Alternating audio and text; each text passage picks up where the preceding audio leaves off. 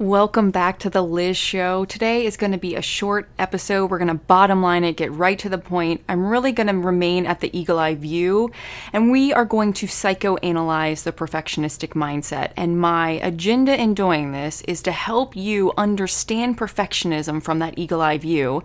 And also, if you're a leader or a manager or you have someone in your life who struggles with perfectionism, my goal is to help you help them. Now, remember, not everyone wants help. Not everybody's going to accept help, and you cannot help someone who doesn't want help. So at some point, you're going to have to let things go.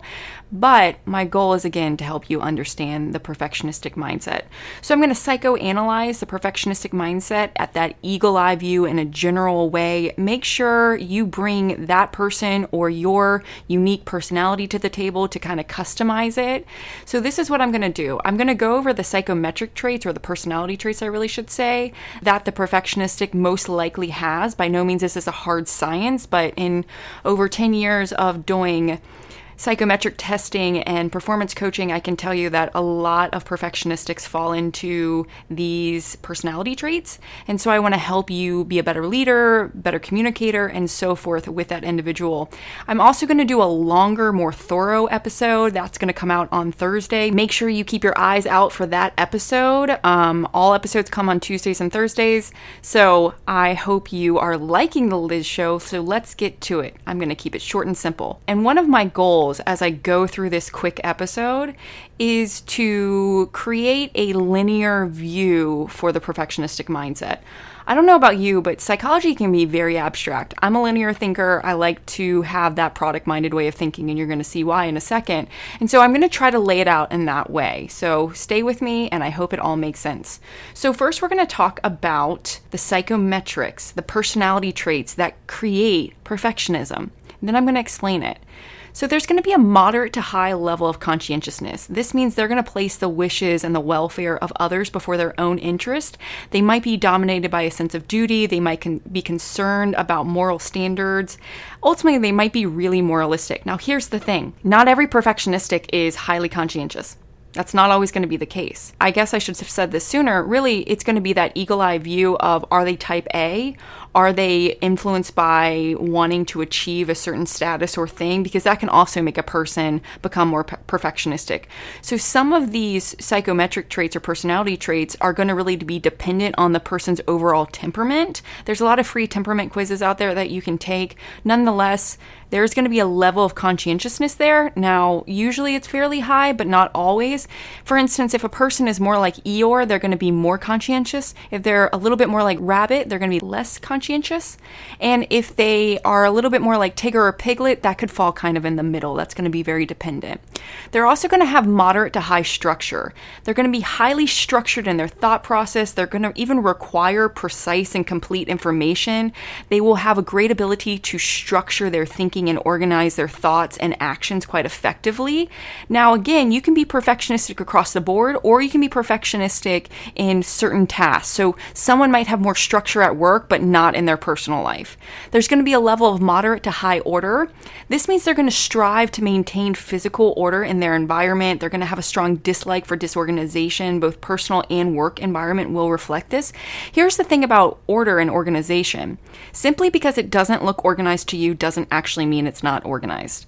So melancholies are going to be a little bit more like Eeyore, and they have chaotic organization, meaning it might look super messy, but they can find everything, and it's just the way their brains work. So hold this with open-mindedness. The perfectionistic's also going to have low flexibility. They're going to prefer things to remain the same, remain as they are. They might resist innovation. They might resist new ideas. They might not be too fond of change. They might not want to change their methods or attitudes when change is clearly obvious. There's going to be a high to moderate level of responsibility, meaning they're willing to accept responsibility for their consequences, for their words, for their actions. And if they have a lower level of self-confidence, they're going to have more guilt for when they fail to hit it, quote unquote, perfect. Because when you have high responsibility and you have medium to low self-esteem, there's this like toxic guilt that comes about. There's going to be a moderate to high level of assertiveness. This is a maybe. This isn't always going to be the case. This is where you have to also see their temperament, because that's going to tweak things and recalibrate things to a degree. So someone who's assertive is going to be a person who believes in taking the offense is essential to attaining success. There's also going to be a low to moderate tough-mindedness, meaning they're going to be a little bit more tender, a little bit more emotionally sensitive. They're going to be someone whose feelings might easily get hurt, or they might have difficulty accepting rejection or disappointment, and they might not function the best in unpleasant environments. Now, with that said, they might not have the best control, meaning when they feel frustrated, they're going to have a harder time controlling their emotions, controlling their behaviors, controlling their thoughts, controlling their words. And unfortunately, the perfectionistic self-esteem isn't always the healthiest. There is a difference between self-esteem and self-confidence. They are not the same thing. Self-esteem is your opinion about yourself, and self-confidence is your opinion about your skills and your talents and how other people see you and how you know other people see you. Typically, perfectionistic individuals tie their worth to what they do. They struggle with performance love, and so they have a lower level of self-esteem. Now, this is where it becomes super dangerous, because they also usually have a moderate to high recognition. Usually I see that they have higher recognition than not, and people who have high recognition want to be viewed as socially desirable. They want to have approval of humans, and they're very concerned about their reputation. So that means they're going to struggle with fear of man, people pleasing, giving people more power than they really actually have to affirm their worth. And they have this large part to achieve acknowledgement, and they're very driven to achieve acknowledgement from their peers or from people that maybe have hurt their feelings or pissed them off in the past. And so they have this huge desire to do the right thing and meet social expectations. If you take a step back, grade school teaches kids how to be type A. And the social expectation in school is get an A, get 100%. If you don't get 100%, you fail, you suck. And this is kind of the self-talk behind the perfectionistic's mind. It's their unconscious way of thinking. And so because their self-esteem is a little bit low and they have this high recognition, they struggle with people pleasing. They struggle with trying to do everything right. They struggle with being everyone's everything because they desire human approval so much. And this is dangerous because, hello, humans can't agree on anything, and no human can tell you you're worthy or not, because your worth is actually 100% constant, doesn't actually change. So those are the big personality traits that the perfectionistic will have. If you're curious to know what your personality traits might be, I encourage you to go to elizabethlewis.com/performance-dev ass. Yeah, it's a super weird link because I didn't realize what it said until I verbalized it, but just go with it. I will also put that link in the podcast notes. So now I want to go over the thinking traps. And if you're a leader, if you're a manager, if you're married to someone who struggles with perfectionism, or you're just trying to help someone who struggles with perfectionism, I want you to start paying attention to their words. Because the big thinking traps for perfectionistic individuals are should statements and all or nothing thinking. And in fact, a lot of thinking traps fall into all or nothing thinking. We could kind of boil it down to that one. But as you engage or communicate with that individual who has a perfectionistic way of thinking, count how many times they say should. Count how many times they say need, ought, or must. They're typically very, very rigid in the way that they think. It's very narrow-minded. And if you want to learn more about the dangers of thinking traps, I encourage you to check out the following episodes. Episode 2 of The Liz Show, which is called Why It's Important to Know Your Thinking Traps. Episode 3, How to Challenge Thinking Traps. And episode 4, which is How to Distance Yourself from Thinking Traps. I apparently forgot how to count in that moment. Anywho. You can also go and take your own thinking trap quiz on my website, elizabethlewis.com. It is What Thinking Trap is Limiting You. I will also put that link in the podcast notes. Now, I want you to understand the fears, the core fears that the perfectionist has. They fear discomfort. They fear not being enough. They have fear of poverty. They believe that love is earned. While cognitively speaking, they might know that's not true, that is what their experience has taught them. That if they do well, they get love. If they do poorly, someone retracts their love from them.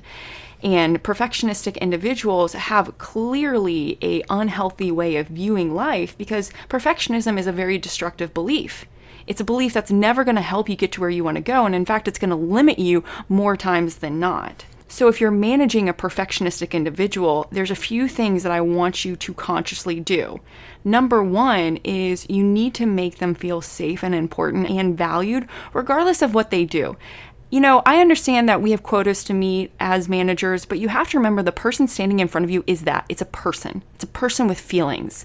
And while work is important, work is never going to be more important than somebody's feelings, somebody's worth, somebody's essence, somebody's reason for existing, if you will. And what I'm really trying to say there is I want you to start to develop more of a servant leadership heart with that perfectionistic individual. And I want you to encourage them to take the perfection hat off and to experiment, to start to trust themselves, to let them know that it's okay if you don't get it perfect. Here's the funny thing about perfectionism. Typically, their 80% is the average person's 100%. So if you can get them to start to trust themselves more, we can start to decrease the perfectionistic mentality. It's going to take time.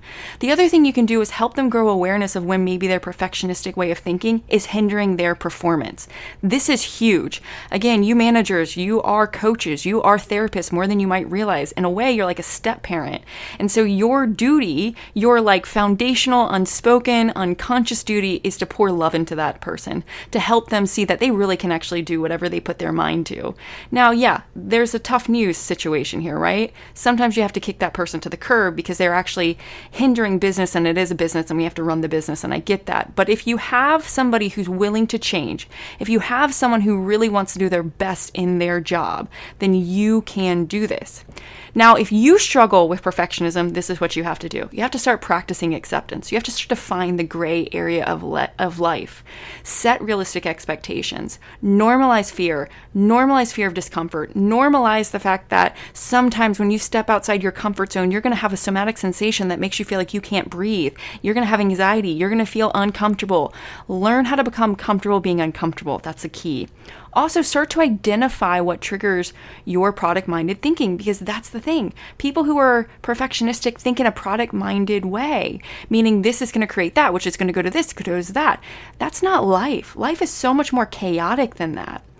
And one thing I want to leave you with is perfectionistic people feel that they have to be the best at what they do. I want to give you permission right now to let you know that I don't care if you're the best. I don't care if you're better than Billy Bob or Santa Claus or the Easter Bunny. That's not necessarily even quantifiable, because what does it mean to be the best?